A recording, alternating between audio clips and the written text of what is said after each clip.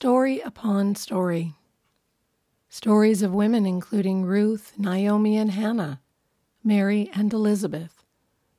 Stories of kings, King David and King Solomon. Stories of the ministry of Jesus, gathered all together in books which form the library that we call the Bible. As we meet here together, let us consider and wonder, and maybe experience a little bit of awe, as we reflect on a story from the Bible through the lens of the time in which it was written and the lens of now. Welcome to Stories of Faith, the devotional edition. My name is Denise Meyer-Pollock, diaconal intern with the Lutheran Theological Seminary in Saskatoon, Saskatchewan, Canada. My pronouns are she, her.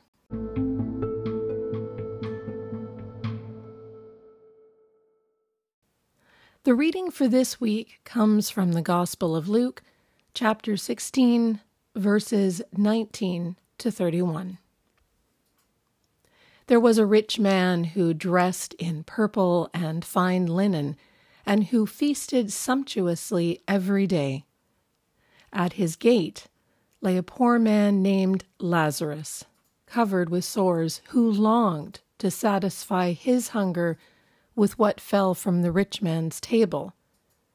Even the dogs would come by and lick his sores. The poor man died and was carried away by the angels to be with Abraham. The rich man also died and was buried. In Hades, where he was being tormented, he looked up and saw Abraham far away with Lazarus by his side.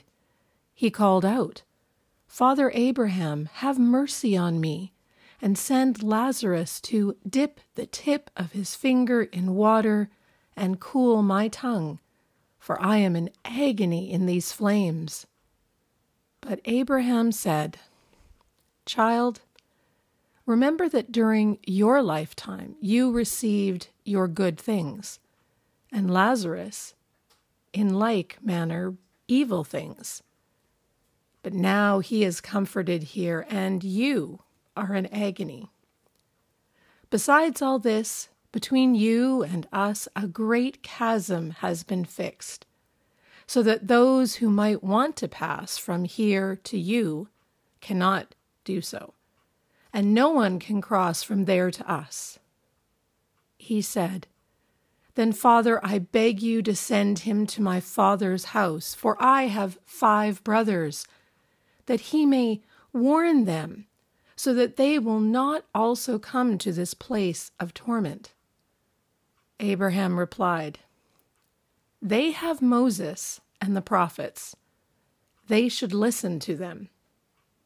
He said, "No, Father Abraham, but if someone goes to tell them from the dead, they will repent." He said to him, "If they do not listen to Moses and the prophets, neither will they be convinced, even if someone rises from the dead." Word of God, word of life. Thanks be to God. Within the Gospel of Luke, parables abound. Sheep and coins, sons and their father, rich and poor. Some of these stories would have been familiar to the original listeners, and this story in particular would have been a well-known folktale. Our response to hearing this sacred story will be influenced by our own familiarity with the story and our desire to connect it with other similar gospel stories. For example, stories about people who are wealthy, and Jesus telling them to sell all of their possessions, or the parable that cautions the wealthy about how difficult it will be for them to enter the kingdom of God. In addition, the stories about Lazarus, his death and resurrection, as well as his life with Mary and Martha. These gospel stories will then get stirred together with our knowledge of Abraham's story and the covenantal promise. Woven together, we will interpret, we will make sense of, we will strive to understand this parable in Luke. And let's face it, there are stark disparities in this parable. Feasting sumptuously versus longing to satisfy hunger by eating the scraps that fall from the table. Dressed in purple and fine linen versus being a man covered in sores. Died and carried away by angels versus dead and buried. Received good things versus evil things. Comforted here versus you are in agony. This story urges us to see the injustice, to see the lack of love, and to see the hope and possibility. I think first we must realize that we cannot love our neighbor on our own. Our willingness to care, to be generous, to demonstrate love is rooted in familiarity and comfort. We long to show love in ways that bring us comfort and feel familiar. To move beyond comfort, we need to lean into our faith. We need to lean into God. The question is, how do we do that? Well, we pray. Simple, spontaneous prayers of thanksgiving for sunshine and rain, warm weather and cool breezes. We pray for understanding, for insight, curiosity, and the willingness to try new things. We ask God to point us to others who are moved to love their neighbors, whether it is through our church or in the larger world. We find others who have been stirred by the call to care for the world and all of those within it.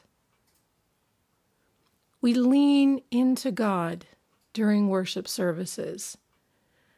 When we not only utter the following words, we embrace them. We have sinned against you in thought, word, and deed, by what we have done and by what we have left undone. We have not loved you with our whole heart. We have not loved our neighbors as ourselves. What does it look like when we lean into our relationship with God and strive to love our neighbors? Well, we admit we cannot be our best selves without the grace of God. We acknowledge our personal experiences of privilege, of wealth, being housed, ability, educational opportunities.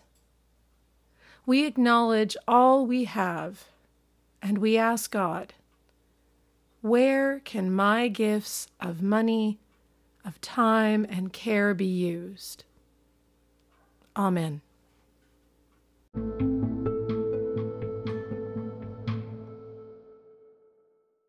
Let us pray. Mothering God, forgotten places is where our neighbors reside. Amid loss and pain, you dare us to lift their heavy burdens. Enable us to lean into loving, trusting in your presence. Amen. And now, a blessing. May God open your heart. May God open your mind. May God fill you with strength. May God infuse you with faith.